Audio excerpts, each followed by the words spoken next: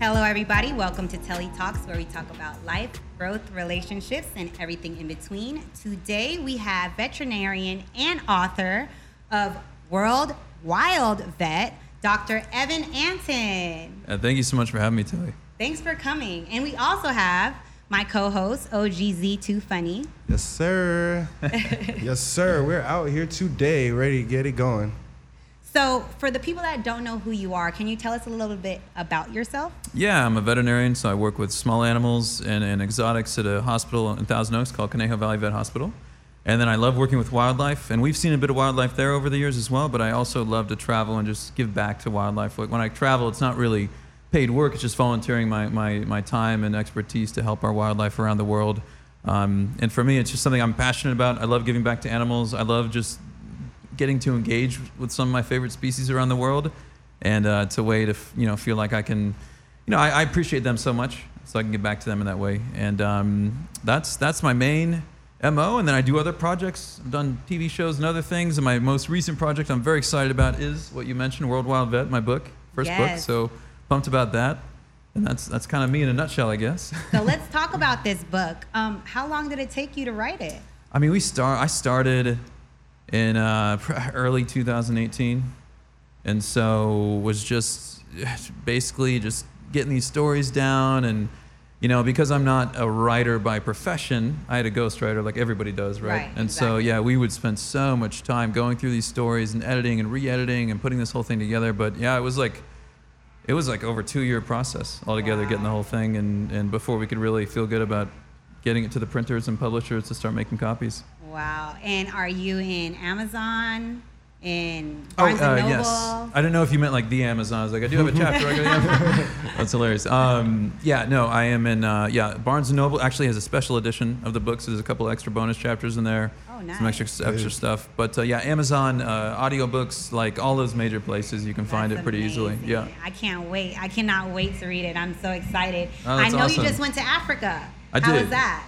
It was amazing. I mean, so I went back to South Africa. I've been there, I'm probably 6 or 7 times in the last few years. And one of the big things I do when I go there is I help out an organization called Rhino 911. And they are an anti-poaching organization. They also rescue baby orphan rhinos and do everything they can to really keep our rhino populations alive. Because, these days, and really for the last 12, 13 years, especially in South Africa, there's been a poaching epidemic. And these rhino are killed for their horns. And the horn is the most expensive commodity on the black market. Second to illegal diamonds.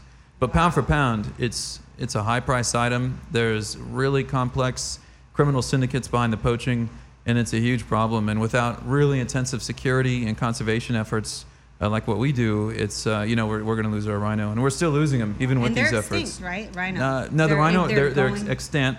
We still have rhino species alive and in the wild. So in South Africa, we see the southern white rhino and then the black rhino.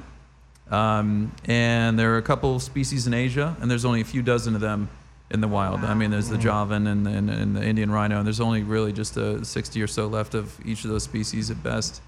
And in South Africa, what we were doing horn trims. And so these days, unfortunately, the reality of the situation is we have to trim their horns to make them less vulnerable to poachers. Without their horns, they're not worthwhile for a poacher to risk their life, risk being caught by anti-poaching dogs or anti-poaching units, or risk their life, with the other wildlife there. You have to remember there are lions and hyenas and mega carnivores and hippos and dangerous animals that could kill them as well. And so that helps tremendously. And it's too bad we have to do it, but that's what we do, and we've seen a huge difference. Like one of the bigger parks in South Africa, Pilanesberg National Park, at 350 rhino, poaching was bad last year. I wasn't with them for this work, but over 9 days they trimmed all those rhino, and their poaching went from probably 12 or so a month, give or take, maybe more, to about 2 or 3 in the entire last year. Oh wow! So it makes a huge difference. It really does help. And then we'll rescue orphans. We'll do all that work as well. And we work with orphanages where we bring orphan rhinos. So when a mom gets poached, many times the babies are killed because they're impeding on the poachers doing what they came to do, which is cut a horn off a rhino. And so it's a real tragic thing. But some of these babies, they live and they've got, wounds from machete scars, stuff like that. And we've got to find them because if they don't have their mom and they're out in the wild on their own, they're doomed. I mean, they'll starve or they'll be eaten or a combination of things. So sad. And why do people poach them for? For their horns, but what do they use the horns for? So the horns are going to Southeast Asia, primarily Vietnam, China, Laos, and some other Southeast Asian countries. And they're used for, really, there's two different categories. One is traditional Chinese medicine. And so it's not really in all truly ancient traditional Chinese medicine to use rhino horn, but a lot of modern people claim that it is part of Chinese traditional medicine, and they'll use it to cure lots of things, and it does not cure at all. It won't help at all because it's just really keratin for the most part. Oh. It's not medicine, but they'll use it for impotence. They'll use it to cure if they have a fever or cold. The Vietnamese prime minister a few years ago said it helped cure his cancer, and there's no way if he lived through his cancer, rhino horn didn't do a damn thing for that.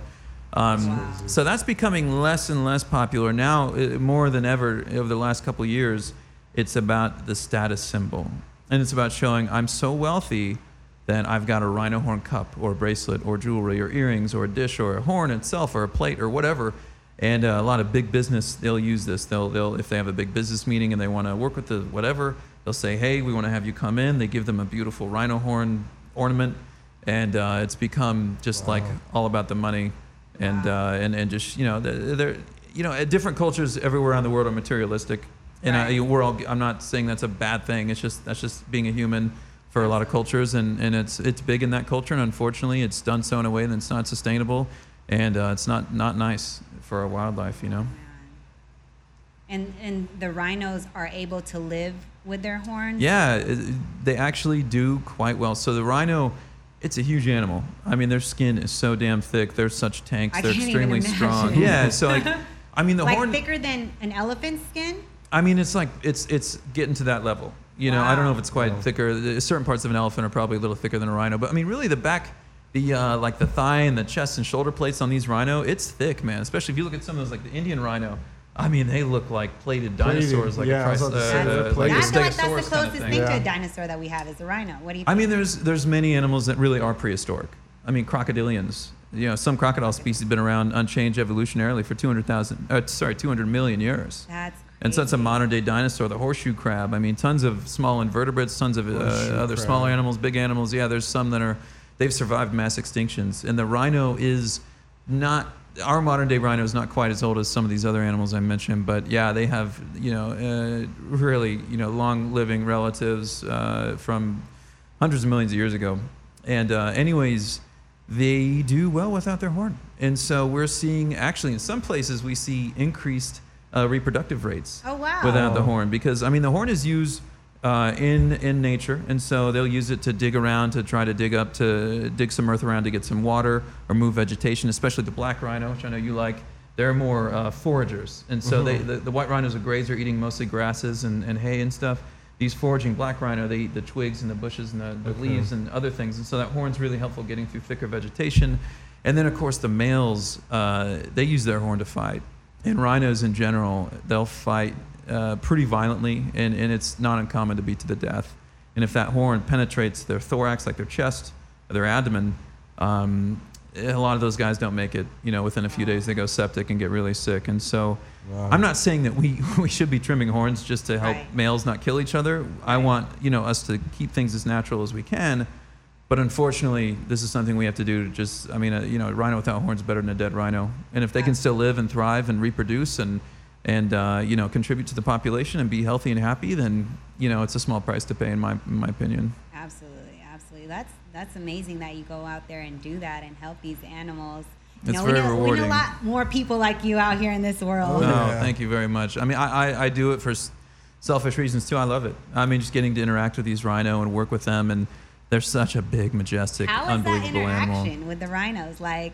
My first visit. Man, when we went to the orphanage, especially these young subadult rhino, they're so sensitive. Like they're so sweet and gentle. And these are animals that have seen the worst of mankind. They've seen their mom get hacked to death right in front of their eyes. They're more so scared than anything. Yeah, they're scared, they're timid, but they're like, once they get kind of comfortable with people, they have caretakers there, then they'll bottle feed them when they have to and that kind of thing because they don't have their moms. They need somebody. Somebody's got to step in and do that if we want to grow these guys up and get them healthy and potentially one day back in the wild.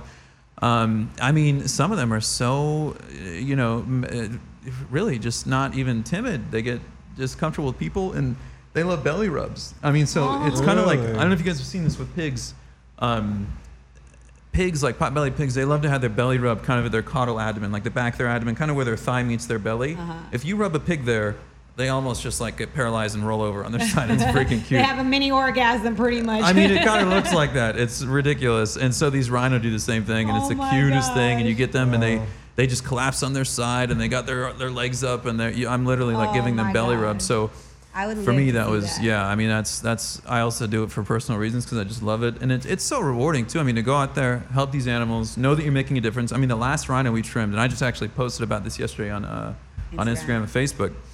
And it was a mama rhino, and she had a roughly 2-month-old calf, too young to sedate, but big enough to be potentially dangerous for us while we're trimming. How big are the calves when they're This thing was as tall as like a medium to large sized dog. It was like a short lab, but much thicker. I mean, it was like weighed over 100 pounds, but it was not super tall, just a little tank, like almost like a French bulldog, but just bigger, but the same proportions, if that makes sense in a way, you know. But yeah, dude, if he like rams into us, he could break our legs, like no doubt. I mean, he's got a little horn bud, and that head is heavy, and I mean they're strong. So we had to we could not sedate him, and we had to just try to distract him so he wouldn't disrupt our trim, but also wouldn't hurt mom or hurt himself or do anything, because he was scared. He didn't know what was going on, obviously. Anyways, what I'm getting at is this was a rhino we trimmed a year and a half, 2 years prior. And so doing that potentially saved her life. Wow. She's contributed to the population. She has a baby. Yes. Wow. And now we're protecting her and her baby again. That so that's amazing. Oh, I mean, Goes it's like full circle. It's exactly. Absolutely. It's got that full Nice. circle feel, and it's that was the last trim of the day. The sun was setting.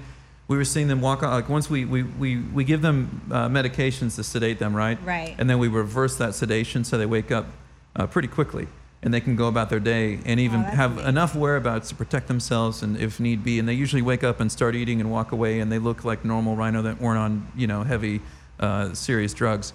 And so. Yeah, I mean, that was the end of the day. They walk off into the distance and they're eating and being happy. And it makes me emotional just thinking about it. It's so special to see that because, you might be responsible for this rhino keeping its life and contributing. Yeah, so absolutely, 110%. That's really special. Yeah. That's amazing. So what is your favorite animal Oh, man. I get out asked here that. in this world?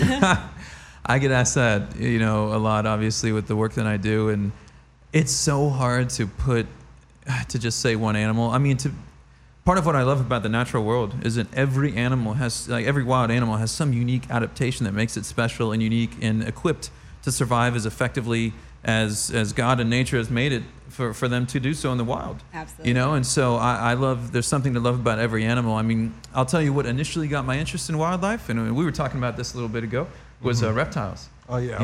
As a kid, man, I was obsessed with dinosaurs, and I knew crocodilians were like modern day dinosaurs, and I still to this day, they're amongst my favorite animals. I love them. I think they're beautiful. They're just so gnarly looking. They're so fascinating. They're intelligent. They're just unbelievable. I mean, they're one of the few, if only, reptiles that look after their young, which is very unique as a reptile. I did not know that. And then we were chatting about snakes too. Sure were. Big snake fan. Sure were. Big snakes. So I love working with snakes. I love the big snakes, the big pythons and whatnot, but honestly, my favorites are the venomous. And so I Venomous snakes? love venomous How snakes. have you handled venomous snakes? I've handled many. I mean, it just depends on the individual. Like a coral snake, which has a highly deadly venom, Super venomous. is a pretty mellow animal, even the wild ones. So I'm not condoning this or recommending it, but those guys, you can just kind of pick them up by their tail, and they're pretty mellow and they're cool. Whereas if I'm working with like I'm working with like a really warm like a day. black mama. Oh yeah, I mean they're super aggressive. I've actually never laid hands on a black mamba yet, but even a rattlesnake. On a hot day, if you've got to relocate one, for example, man, they strike fast. I mean, they're ambush predators.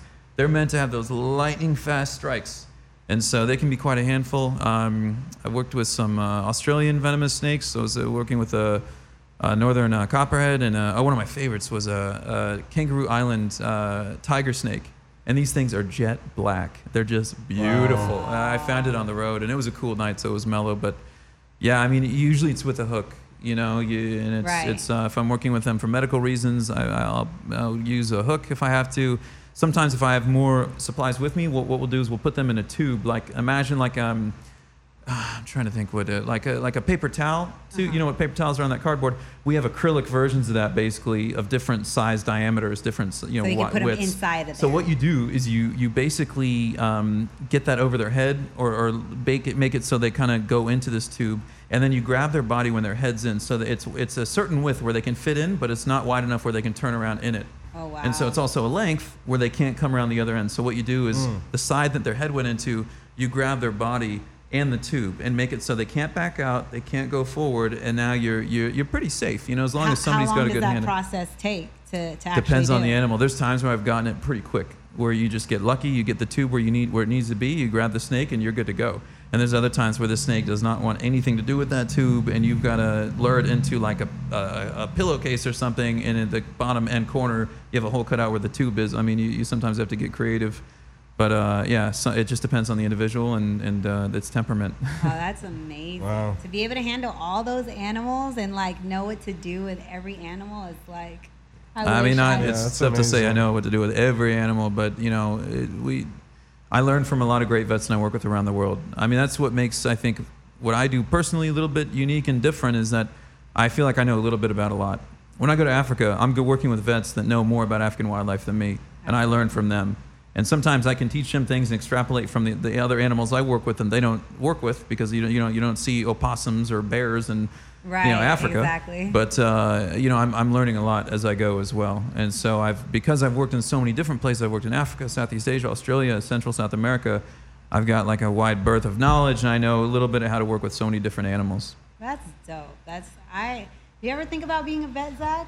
I did, and then I got a couple of pets that didn't behave well, and I was just thinking in my head, like, I could barely. He wants to pick his pet's personality. That's his issue. No, I can't. We have a dog now, and I can't train her for Lord knows what. She's just hard. She's hard-headed. She's stubborn. She's a French bulldog, and I love her to death. They can be stubborn. Man, are they? I mean, they're stubborn? smart too, though. They're smart. They know what she's doing. So it's all about creating those associations, and like positive reinforcement training goes a long way. And it's rare to find an animal that won't in some way respond to that. You just have to find the positive thing that they find to be a reward, whether it's playing fetch or whether it's cuddling, and for many animals it's food, a food reward. And so when they perform a desired behavior, you reward them within 2 seconds. It's got to be within 2 seconds, but then they create that association like, hey, I did this and then I got that. Mm-hmm. I want to do this again.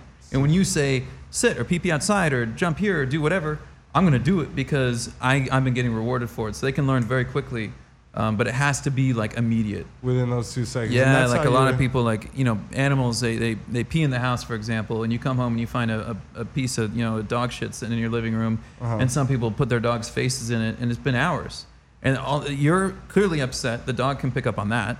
And you're doing something that's confusing the animal. They have no idea what you're upset about. They just know it's scary, and now they have a complex about going to the bathroom in general. Like, it has to be within that 2 seconds for the association to be made. If it's done a lot later, you're just confusing them and making everything more difficult and creating more fear and stress and complicating behavior overall. So like within the time frame of when it happened. Exactly. So what do you do if something like that was to happen, but it's been time passed? You just wait until the next situation? Yeah, exactly. You clean it up and just try to be as neutral about whatever it is. Like, for example, if my dog does that, I'll often just put him in another room and let him relax there. I'll hang out with him for a second, get him settled there, and then I'll go pick it up and just discard it, clean it, and do all that stuff. I don't want him to think one thing or another, because he's not going to learn from me picking up something he put on the living room floor than he did an hour or two ago. You know what I mean? Right, exactly. That makes sense. That makes so much sense. That makes so much sense. Because I remember one time I was gone in Alabama in our other house, and I came back home in my brand new shoes that I haven't worn, expensive shoes.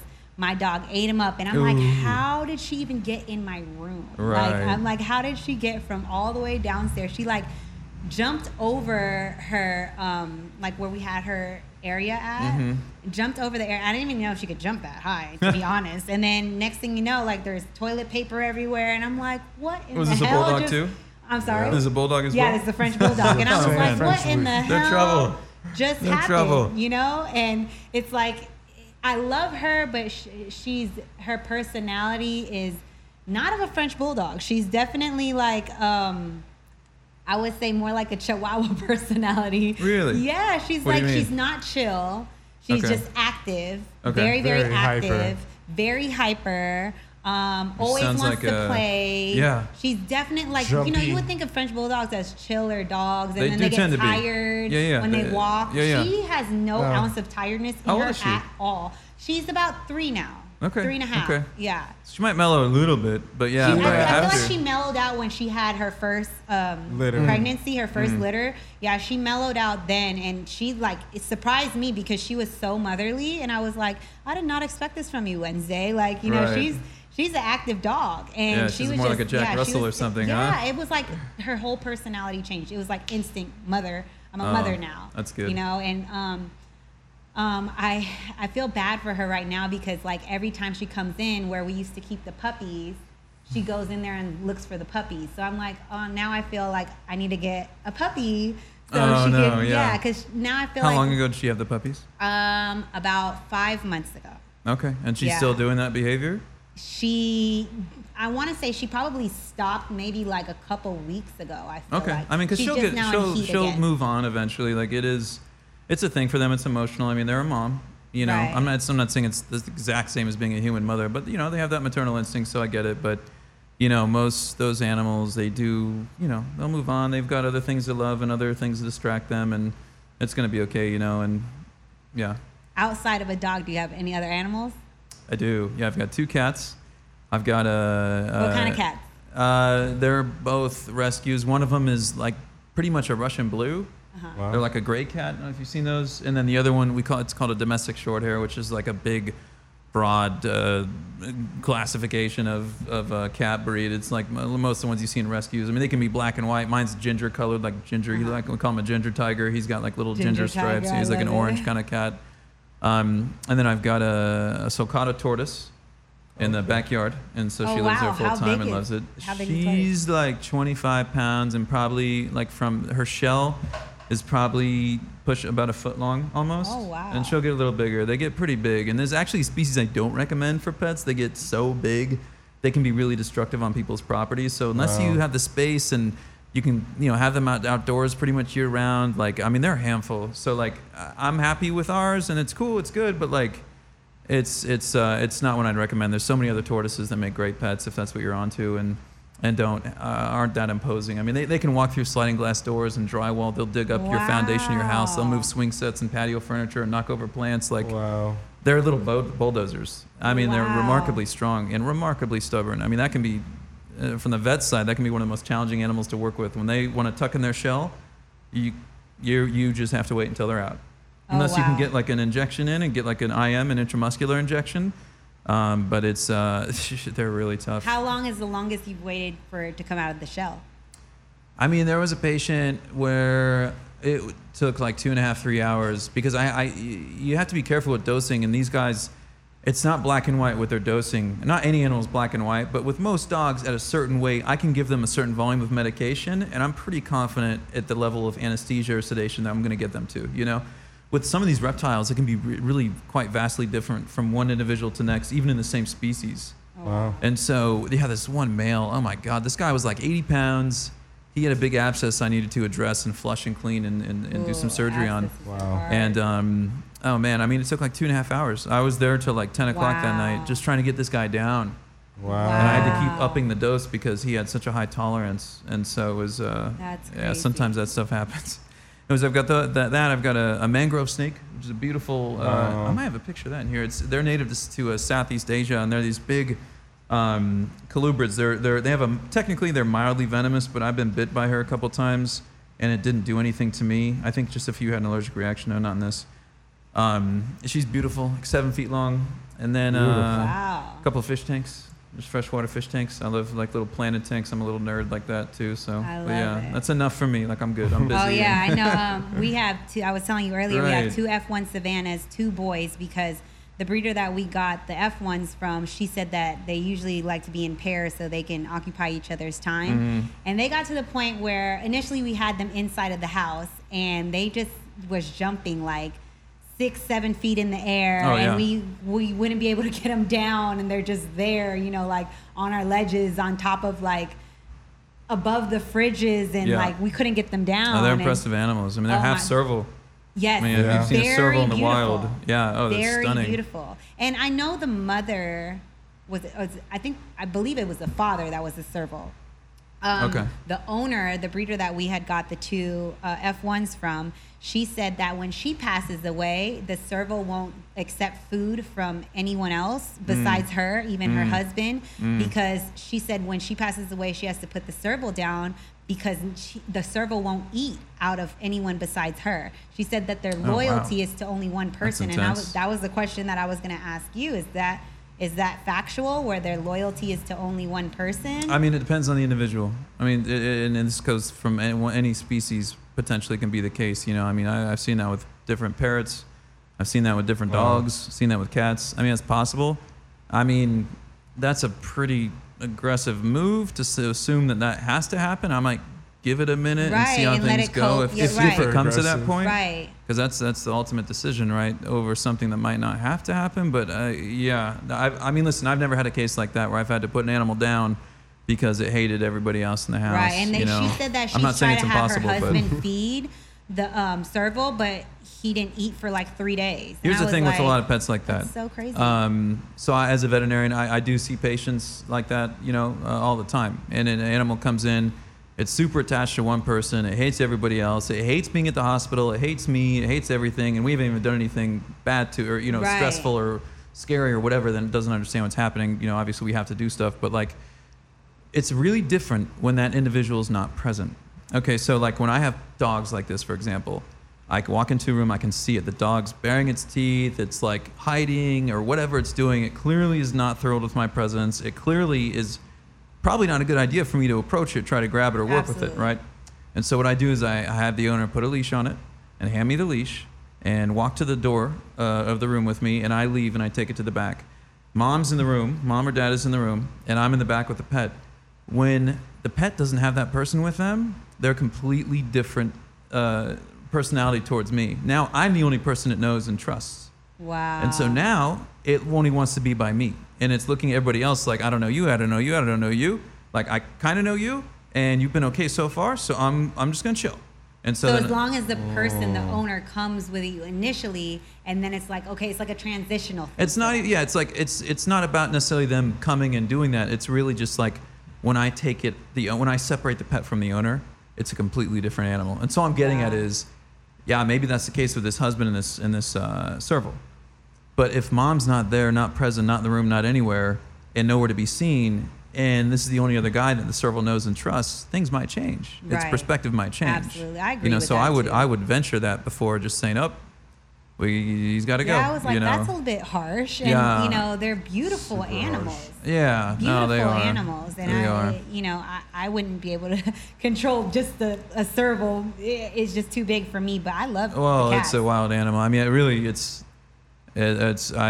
wouldn't recommend a full serval as a pet. You know, some Savannah cats can be a handful, but a serval full on. I mean, most wild animals for the most part just don't make good pets. Yeah. You know, some do better than others in captivity.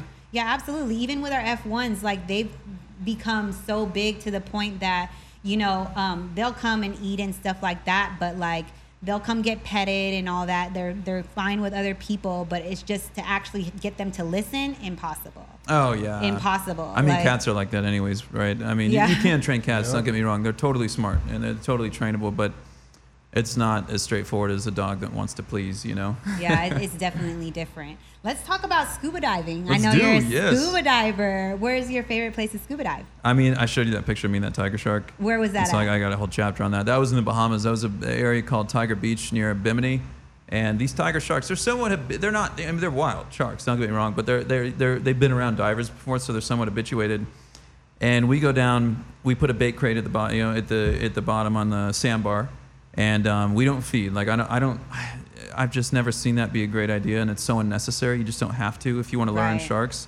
And it makes, I mean, feeding wildlife in general, we can talk about that. And there's you know, that's a whole topic in its own. But we just have that, and so just the smell brings them in. And these sharks are so bold, and they're so not shy. I mean, they swim right up to you. They're just going in circles, and we would have anywhere, it was up to 7 or 8 different tiger sharks, let alone dozens of lemon sharks, a few nurse sharks, dozens of we had black tip reef sharks there. And oh my gosh, I mean, they come right up to you, like you actually need to like redirect them, like they're going straight to your face. Oh my gosh. And so you just put a hand up gently and just redirect them, and they just swim next to you. And so I was like like a traffic cop almost, just like waiting for these tigers, and my head's on a swivel, because they do it in this way where I think it plays into how they feed, but they do it where they're not all coming at once. They kind of cycle and come in, and one comes in, and the other one leaves, and then another one comes in, and so like it's just like constant. You're just looking both ways, and unless one is within a couple feet of my face, and he's approaching me, and they're going at a pretty mellow speed, he's not coming fast. Right. I'm looking around, just making sure I'm not missing one, because the first dive I did, I went down, and my head was not on enough of a swivel, and the guy I was with, a good buddy, then unfortunately he's not with us anymore, Mike, R.I.P. man. He was with me. It was just the two of us, and thank goodness he was there, because this big tiger shark was directly behind me and took an interest in my BCD. So the shiny reflective material, some fish scales do that too, right? And so it kind of draws them in. And as I'm going down, I'm looking around, and I'm just kind of seeing what's in front of me and to the sides, not directly behind me. And all of a sudden, Mike is facing me. I see his arm come right past my head. Well, sorry, I'm not going to fall over on you. And I'm like, oh shit, you know, and I'm like, something, you know, what's going on? I turn my head over, and I see this big tiger shark mouth, like right behind my head. I'm like, okay, like I learned right then and there, head on a swivel. Like, don't spend more than 2 seconds looking in the same direction, because you don't know what's behind you, because you have all these sharks, and they're coming in at different times. And it doesn't scare them when your head's turning so fast. No. Because I know it's like a movement thing too. Yeah, no, for sure. But I mean, I've deflated my you know, we go down, we descend, and I take my fins off and just sit on my knees on the sandbar. It's not like a coral dive where you want to move and scope everything out. Like this, I just want to stay in one spot. I want to sit myself next to that bait box and just immerse with these sharks. Oh, that's so just cool. It. How's the furthest you've gone down? What's the deepest? I mean, in that setting, you know, the sand, 30, 35 feet, like 10 meters, like not super deep. Yeah, no, I mean, I've been 30 plus meters, but like on those dives, like we were free diving, or we were just free diving, like just you know, dropping in with a snorkel. Hold your breath pretty long. Not as good as those guys, man. I mean, they can do literally like 4 minutes, 5 minutes. What? Wow. And they're moving, and they're swimming, and they're burning oxygen. My gosh. I mean, it's such a mental. They must have been fish in their past life. I believe that. I mean, it's such a mental thing, because when you deprive yourself of oxygen for somebody that doesn't hold their breath, within a minute, your body is telling you, raging inside, saying, breathe, get air, like now, like it's freaking out.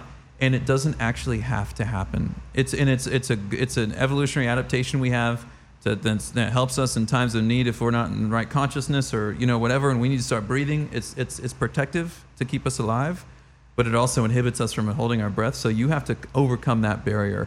And just like, okay, you dive. Yes. When you first did your closed water dives, and you put in that rig, and you take a breath when you're submerged underwater, how weird did that feel? Oh, very weird. Right? It was like, this is so foreign. So same kind of thing. It's a mind thing you have to overcome.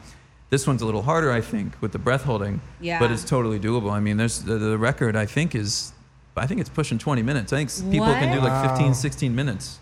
Some of the pro free divers. Goodness. Yeah, I mean, your body can live without new incoming oxygen for a period of time. And you'll be fine. No brain damage, no nothing. I mean, if you have to know what you're doing. Wow. But it's possible. But I just have my issue is the pressure. Like going down, descending with the pressure. Like I have to take my time. Deontay's not like me. He's down there. He's like, hurry up. Like, right. You know what I'm saying? I take Sudafed before every dive. I've had one bad experience. One of my first dives in Australia, I forced it. I pushed it. And I knew I felt pressure building up. And I just was like, God, all my teams, like everybody I'm with is down. Like my instructor's waiting on me. I've got this pressure. I'm having a hard time clearing it. I just like fought through it. And I think it was a bad choice because I heard something pop internally towards the left ear. And then I spit up some blood. And I'm like, I don't know what happened, but that's bad. My eardrum wasn't ruptured, like my tympanum. It was apparently intact. I could hear fine, but something inside my middle ear or something ruptured. And from then on, I have like a complex. I just take Sudafed. I'm just like, I'm not messing with it. I'm better clearing my ears than I was then. This was early on. This is when I was 21, 15 years ago. But it's not fun when that happens. Yeah, it's not fun at all. And it's like you can't panic because you're underwater. And, you panic, you're losing oxygen. It's just a lot going on. So you have to be mentally clear when you dive. You do. Oh, you do. And you have to think about, just like anything, driving, like whatever. You have to think about what are all the different worst possible scenarios that could happen? What are all those different things? And how can I mitigate a situation like that if it comes to that? So you're not like, holy shit, what do I do? Yeah, and it's funner than a lot of people think. Like, I thought initially I was going to go down there and like hold Deontay's hand and like, explore with him. I left his ass and I just went diving by myself. And he's like, hey, where are you going? I felt like Ariel down there, you're just like exploring, and you're the foreigner in their world, and they're just swimming, and they're more scared of you than you are of them. Oh, that goes with, it's so rare for any wildlife, including marine life, to look at you as a threat and like they want to attack. If you're in the open ocean, if they are scared, they'll just go away or they'll hide. Right. Like, you've got really nothing to worry about. With shark attacks and all that stuff, statistically, you're so much more likely to die or get bit. This is a stat I love. I don't love. It's actually very sad. But just to make the point about sharks, there are far more people get bit by another person in New York City alone than sharks bite people around the entire world. Wow. Every year. Yeah. In New York City alone. Hold on. Like, you got dogs, gremlins in New York. domesticated dogs kill like 20 to 30 times the amount of people sharks do every year. Domesticated dogs. That's crazy. It's so uncommon. And that's what people are so afraid of. But that's so cool. What you said, and I see that a lot with people when they're a little hesitant or timid, and especially with women. I see women, they take to diving so well, and they're really built for it. We're getting some faces over here. The way they can conserve oxygen and their lung capacity relative to their body size, relative to their metabolic and oxygen needs, they tend to do better in my experience when I've dealt with females that were beginners. We don't need that much oxygen when we bring. I was telling Deontay, he's always like, buy me because his tank runs out faster look than at me. Deontay. He's just a big, lean body mass. That guy has got a fast metabolism. He requires a lot of oxygen to keep that engine running. Exactly. And so he can only go so long, even if he is experienced and good with his breathing. But it's a challenge when you're in that kind of shape. Absolutely. It's like the first initial, once you learn how to descend properly and you can pressurize your ears, everything else is smooth sailing. Once you're down there, it's like, all right, I'm down here now, I'm good. Especially if there's no current and smell of water and it's warm water. It's like comfortable. And it's it just gets like warmer you don't as you leave. go down. Yeah. Yes. Oh my Zach, you gotta learn. Yeah, no, I'm glad. No, if you don't, man, it sounds like it's right up your alley. I know it definitely is. I grew up a little bit in Hawaii, but the only thing is like that pop into the ears thing. So I'm glad you mentioned that you could take. Sudafed makes a big difference, man. It really clears your sinuses, and it makes it so much easier to clear your ears and do all that. And it's just like the same feeling when you're in an elevator or driving up a mountain or down or whatever. You feel your ears popping. You can kind of do it yourself. It's the same kind of thing. It's just in a much shorter distance because the density of water compared to air, obviously. And it happens quick too. Sudafed helps. Oh, you literally hear like. Yeah. Okay, so it's just. And you're literally like you feel it, clearing your ears as you go down. Your jaw and doing things to help it. And you got to think too, your nose is covered from your mask. Yeah, it's all in your mouth. So you have to breathe through your mouth with your regulator, right? Mm-hmm. Yes. So yeah, have you tried Sudafed? No, I haven't. I'm gonna try it next time. Everywhere I travel, it's just on hand because a lot of places I go, it's in the tropical belt, and there's like a lot of my favorite wildlife lives in places where there's great coasts and great ocean and diving. I love diving. With Deontay, I wonder if he's like something that's unique to him too. Is that he's got remarkable cardio.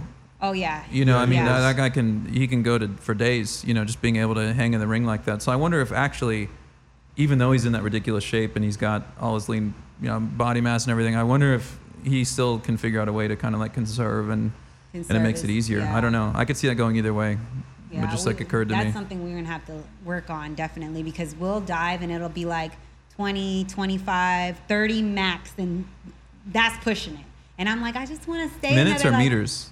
Minutes. Yo, really? Yeah. Oh, poor guy. Yeah, his tank is out quick. Super short. Yeah, his tank is out quick. Damn. How many dives has he done? We've done about like maybe 10 or 11. Okay, he'll get better. We're still new. Yeah. He'll get better. It gets better. Like Once even in the next 10 or 20 that you do, you'll see improvement. Like I was like that too. I want to go lower too. So of course. Yeah. Are you open water or what cert do you have? We have open water patty. Nice. I got my open water patty, and then SSI. I got my it's called Adventure Diver, and it's 3 out of the 6 dives that you can do to become an advanced diver, which is the next whatever. But I wanted to do that to do deeper dives, and so one of my adventure dives was a deep dive, and for night dives as well. So I got that. Night dives, I'm scared of. No, they're neat. You would definitely want to do that. I mean, listen. At the end of the day, I prefer day diving to night diving. Okay, because you only it's fun, it's an adventure, it's worth doing. But overall, I like day diving. I mean, you only see what your flashlight shows you. Exactly. You know, you're in the depths in the dark. Like literally. So it's kind of an adventure in that way. But I mean, a lot of times you go divers or dive masters, you know, they'll be like, you can shine your light on a fish, and then it disappears because it's like you pretty much just screwed it over because it's like spotlighted and it lost its night vision. You got a light on it, and then you see a grouper or a shark come and snag it because it's just like a sitting duck. You know, which is, I mean, nature is nature, whatever. But honestly, once you do a couple, you're like, I want to go back during the day. I want to see it all. Absolutely. Know? It's like you want to keep on going because there's so much ocean and it's not enough you to explore the entire ocean. That's just how I feel when I dive. It's like, I want to do it so much. Every time he fights, we try to do a vacation afterwards, and now we're certified. We're like, all right, find somewhere where we can dive at, you know? Oh, that's so cool. So, where have you guys dove so far? We've gone to Barbuda. We did Bahamas. We did... now I'm going blank. Jamaica. How was that? It was cool. Did you see anything cool, or what was? You know what? We went on a shark dive in Barbuda, Antigua and Barbuda, and we didn't see any sharks, but we saw a lot of stingrays. That's cool. And I'm like, we haven't dove and saw a shark, so that's kind of what I want to see next. Does he want to see that too? Yeah. Good. Yeah, he wants to see it. And, you know, like the diver that we went to, the diver that taught us how to dive, he, like, all his life lived on a ship. So he's just he's just a fish. Oh, look. Yeah, he's literally a fish. He's like, oh, look over here. And we're like, okay, we see it. You know, like, we're good over here. That's hilarious. And it's like, he's just, like, right there, like, petting it and everything. I'm like, how is he doing this and not scared, you know? And that's cool. Yeah, he's literally a fish. That's good. It's good to get exposed to somebody with those eyes. Not just because he sees everything, but I mean, like, his perspective, like, because that's going to get you guys to not be shy and be like comfortable with everything. Absolutely. When you're with somebody like that. He's an observer. He's always like above me, to the side of me, watching everything that's going on, and I'm like, well, I just want to go see whatever's out here because, like, it's just so amazing to see things that you've never seen before, you know? Oh, it's another world, right? A whole, literally, Ariel. And it's so peaceful under there. Like, all your hearing and other things are a little deprived. You're just focused. Even your vision is limited. And it's like you feel like you're meditating, Zach. Literally. It is like half meditating, but you're in the ocean with all the wildlife. To the point where I want to get to the point where you start hallucinating. What is that, 120 feet? 47 like meters? getting narked? That movie. The 47 meters? Yeah. Oof. 40, where like you start that's like 160 feet or something. 160, yeah. Or 170. And it's deep. It's deep. Yeah. It's deep. But I'm kind of scared to go that far. I mean, isn't that you're hallucinating because you get narked? Like you're getting too much nitrogen. That's pretty dangerous. Like be careful if you're if that's your goal. I've never heard of that. Well, I don't think it's my goal. I think I just want to experience how they feel underwater and what they explore when their mentality's not all the way there. So my best buddy Tim, and I he's in a couple chapters of the book too, and we've been he's been like my tightest homie for like 20-something years. We've done a bit of traveling. Anyways, he's a big guy, and so he's a little taller than me. He's a little bigger than me, and he's not done a ton of diving, maybe 15 dives, 20 dives, something like that. And man, the last few times we went, he was getting narked every time. Really? And he was just he wasn't conserving his air. He was breathing too much. He was moving his arms too much. Like he's not gotten to the point where he's comfortable. I mean, you get more comfortable, and you're probably getting to this point where you like realize that you don't have to move your arms at all. At all. You can use your feet a little bit in your flippers, and then you can use your breath and your vest and everything to get to the buoyancy and wherever you want to be. And he's moving so much. And that distracts the fish too, right? Yeah, it distracts the fish. It's sloppy. It's wasteful of oxygen. Anyways, he was breathing too much, and man, he was getting narked. And so for him, it just basically made him feel like shit. Like he just felt like dog shit. He had a horrible headache. He was super lethargic. Like it was not fun. And the last 2 times we tried to dive, day trips where we did like 3 dives a day, after the first dive, he was just done and just on the boat. It's exhausting. One dive is like literally takes so much energy. And then when you're down there, you don't feel like your tank, you don't feel your BCD, you don't feel all that heaviness you have on shore. When you're down there, you feel like you're literally no pounds. Like you're so light. Well, so much of it is your body is elements of your body that you don't control or think about. So it's like your smooth muscle, which we don't have any control of. It's our autonomic nervous system, and it's regulating pressure in your body and like just trying to keep everything stable when you have all the multiple atmospheres of pressure on top of you. And then thermoregulating too. Like if you're down there, it's a little bit chilly. It doesn't seem like much, but when you've been there for 40 minutes and you're trying, as a mammal, trying to regulate this 98.9 Fahrenheit body temperature, it takes a lot out of it takes a lot of energy to maintain that. And so you get out and you're just like, I'm always a little tired and like starving, you're just so hungry. Absolutely. Hungry and sleepy after a dive. You're like, and you don't want to eat seafood because you just feel bad for all the fish down there. I know, it messes with you. I love seafood and I'm like, I can't do it. Not after a dive. Like you just feel bad. It is. It's hard when you see these individuals just being wild individuals and you see their little personality and what they do and how they contribute to the their role in the ecosystem. It's weird. It's definitely different. So for everyone that comes on the show, we have this or that questions. Okay. And they start off very easy. Okay. And they get a little bit harder, a little bit more personal. Uh-oh. You ready for this? Yeah. All right. Zach, you want to ask? You want to switch seats and ask? You're good. Okay, Go cool. ahead and ask. Cats or dogs? Oh, man. You said they were easy. These are the easy ones. That's the first question. I feel like, okay, I just have to back this up really quick. Okay, I think a good cat is like the ultimate pet. I love dogs. I think I'll always have dogs. Like, I'm not dissing dogs. I love them both a lot. But a good cat that's like friendly and loyal and personable and cuddly. I mean, they're self-sufficient. You don't have to let them outside. You have to take them on walks. Like for like a busy lifestyle, which I live, like a cat is such a good pet. And you can have them in small apartments in New York City or LA, or you can have them in a big house, like whatever. Like exactly. They're just so versatile and so low. They're just low maintenance. Yeah, that I can attest to. Like cats, you can just be like, all right, litter box, put out food, and they you're groom good. themselves. You just clean the litter box and throw food out there, and then they take care of the rest. That's it. Yeah, literally. They're good pets. Pen or pencil? I got into woodworking a year ago, and everything's pencil. Really? Yeah, but otherwise, like notes in school, all that was pen. So you can make a pencil now? No. I'm sorry. No. I use a fine tip pencil for marking my wood, making my cuts, all that kind of stuff. Got it. Yeah, sorry. Clearly, I don't know anything about it. No. People make pencils. You're not wrong. Tip right I'm like, now. wait, so are you woodworking making pencils? Yeah. I'm like, okay, that was an airhead moment. No. People do that. People like, my uncle makes pens. Really? He works on a lathe, and so he makes personalized pens out of exotic woods. They're beautiful. So it's totally legit. Thing. People do it. Train or plane? I mean, I tend to do more planes. I've done some cool trains. Have you been to Japan? No, I've not. That's on my list. If you ever go to Japan, you have to get on a bullet train. Yeah. It's so relaxing and so much fun. And I feel like people are asleep on are sleeping on train experiences because they're so relaxing. Yeah, they're more space. Yeah, I've done some of those. I've done some sleepers, and I did a pretty fast train. I think we were like 180 or 200 miles an hour, it was somewhere in Europe. Wow. I can't. It was fast. Between countries or that's like something the like that. bullet trains are like 90. That's pretty. Oh, they must be faster Trains than that. Trains were the first planes. Yeah, I think they're the one I've been on was like 90. Okay. Yeah. So this one was fast. Yeah, that's super fast. Yeah. That's amazing. Football or basketball?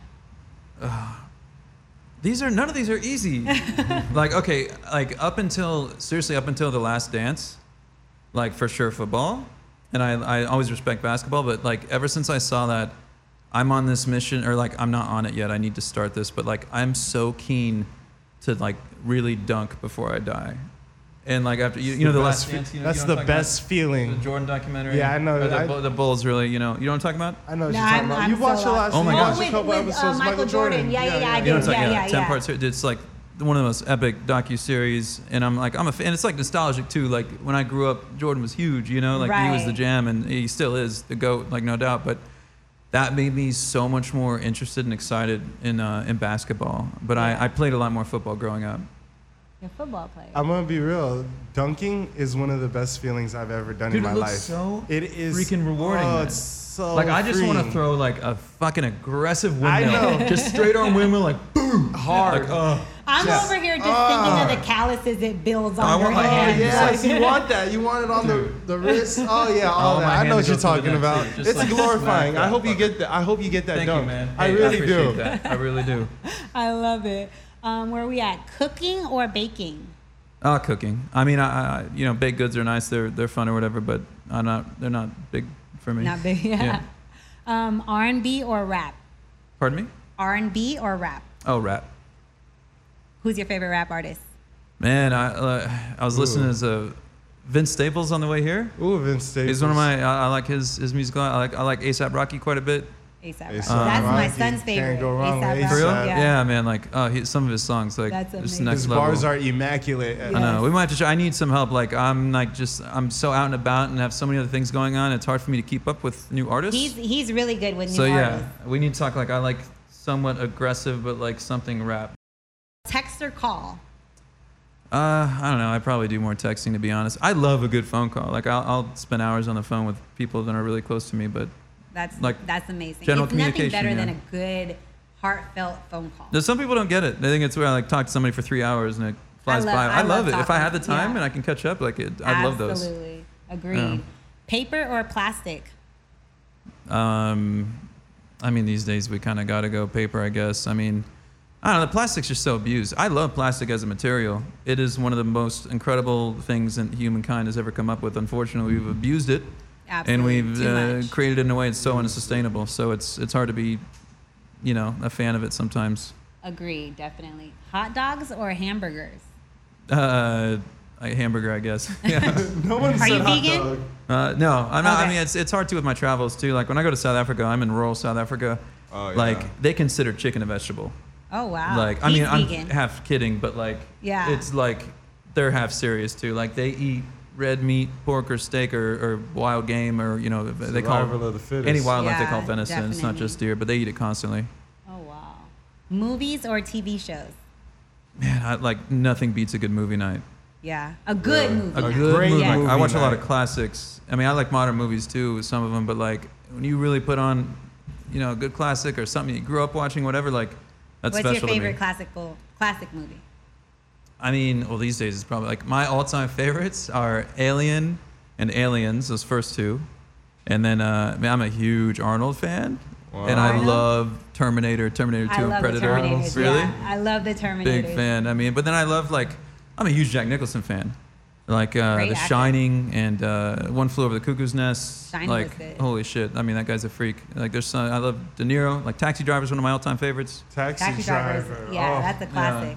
There's so many good ones. So That's a many tough good subject. ones. I like Grease. Grease, right on. I I'm love not a big Grease. musical guy. You're not? No, I can't- I can't. Honestly, I'm not either. But for whatever reason, I don't even like musicals like that, to be honest. But I like mean, the it's iconic. storyline. Grease of is very yeah. iconic. Yeah, I love Grease. Yeah. Love it. Where we at? Beyonce or Destiny's Child? I guess it's nostalgia, but like I love some of the Destiny's Child stuff. Like I love Beyonce too, but some of those Destiny's Child We've gotten like a lot classics. of Destiny's Child over Beyonce lately. I think it's just. I mean, I'm 36. Like they got big when I was in some of my formative years. Like there's a nostalgia to it too. You know. Yeah, it's classic. Action or comedy? Oh, I love them both. I mean, my all-time favorite with movies, I guess, is action. But man, I love a good comedy. Good comedy. I guess Can be action a if I had good to pick comedy. one, but I love comedy. And we were talking about the different people's taste in comedy too. That's a thing. You Oh, know? 100%. Like he likes Some people don't like Will Ferrell, and that's crazy exactly. to me. Like I don't know. Like I don't know. Maybe you guys He don't loves like Will him. Ferrell. You I guys will love get Will along Ferrell. perfectly Yeah. fine. Like his favorite comedy is Napoleon Dynamite. And Oh, a dude. couple Napoleon a couple Dynamite, nights ago, hilarious. I was like, why is that your favorite? Yeah, like Step comedy? Brothers, Like, John C. yes. Reilly. Like oh Step my Step god. Brothers was amazing. Yeah. I was like, Napoleon Dynamite to me is like a stupid funny. You know what I'm It's saying? so It's like stupid it's so and stupid, so but it's so funny. funny. So It's funny. so I'm so good. happy you could say it's so funny. Oh, it is. I'm so happy. You just don't get it if you don't get it. But I you don't know what guys to tell will you. definitely get along. Yeah. We're gonna dunk. We're gonna listen to rap, and we're watching Napoleon. I haven't seen that for a minute either. Netflix or YouTube? Like just chilling, entertainment, more Netflix. Love YouTube, Netflix. I've learned a lot from. Yes. I feel like YouTube is definitely similar to like video for Google. Yeah. It's informative, just That's just why like you I said. don't go on to entertain. I go on to learn, and you can learn how to do anything on YouTube. Yeah. Absolutely. Toast or eggs? I don't know. I like a good like sourdough toast. Pretty yummy. Sourdough. I love Sourdough. That's the best type of toast. Right? Next to garlic toast. Garlic toast is good, for sure. Twitter or IG? Man, I never go on my Twitter. Me I either. should. Me I love IG still. I do too. I just like taking pictures more than surprisingly talking. I talk all day long, but I just love taking a good quality I mean, what you picture. do is so visual Absolutely. as well, and same with me. Like, I mean, I can talk about it too, but if I can show you a video It just or makes a it so picture, much more cooler as a picture. yeah, it's cooler. It's a bigger impact. You can see it's more relatable. Like it Absolutely. just I makes agree. more sense. I agree. Do you do Snapchat or Snapchat TikTok? for filters. TikTok I don't do because I don't dance.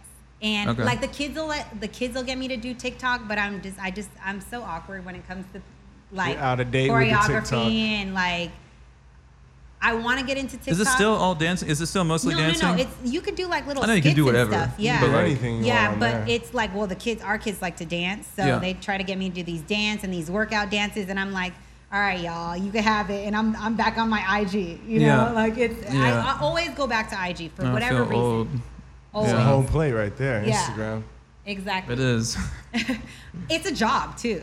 Oh. It's some work. I spend now. time It trying, is just on my work. caption, let alone editing the Oh my videos. gosh. Oh my like, gosh! And then Don't editing, get me right? started Picture. on the caption. I mean, don't you spend sometimes well over an hour, 2 hours Oh sometimes? my you God, like it's I have to get ridiculous. the right message. I have to make it so it's not offensive, it's informational, it gets the point across, it's the main talking points I want. Like Yes. it's such a Yep. freaking craft, and it it still is. takes me a lot of time. Oh, absolutely. I am right there with you. Like, Yeah. Grammars gotta I'll be be like, on all right, point. what do you think about this picture? What caption should I post? And I'm like Googling things, Googling lyrics, Oh, yeah.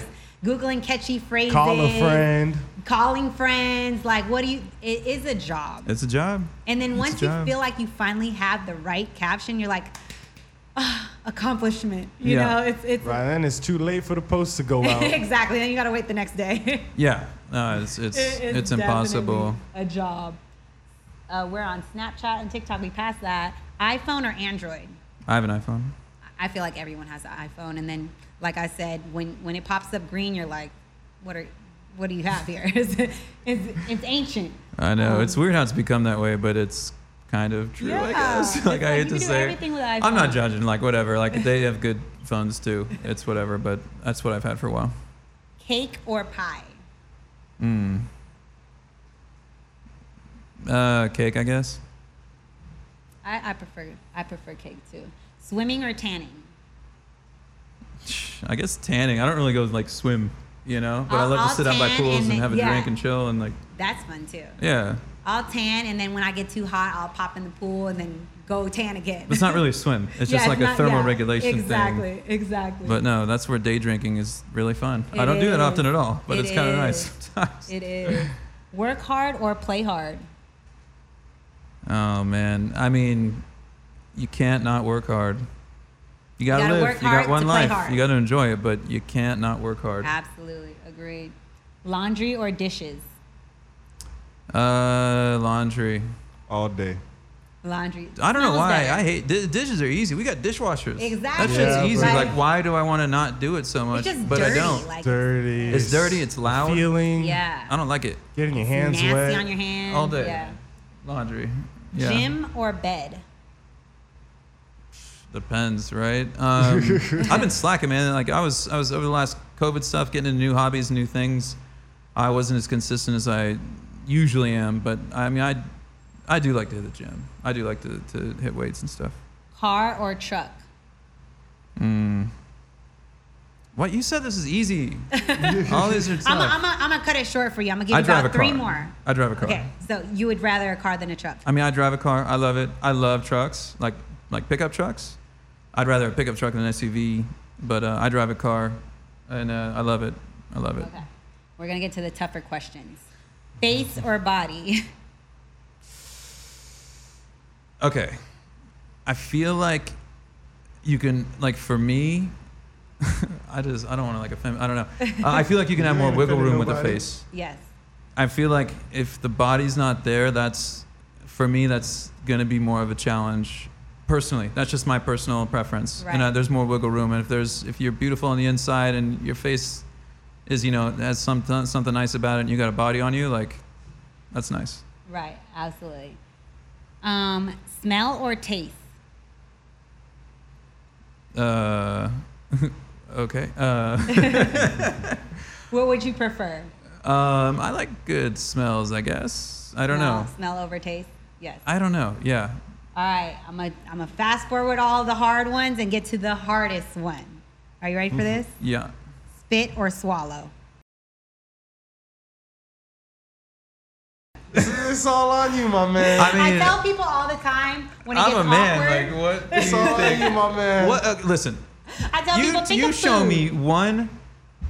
That's the easiest. That's literally the easiest one you've asked. You introduced me to one I straight love it. or one man. Sorry, straight, gay, whatever. One man that comes out of his dick. You find one man, regardless of what he wants to come into, then says spit. Oh, so I prefer they spit. Like what? Come on. All right, y'all. Literally swallow. the easiest one. Thank you so much for coming on, and make sure you guys check out his book, World Wild Vet, Dr. Evan Anton. Thank you. And that's all we have for Telli Talks.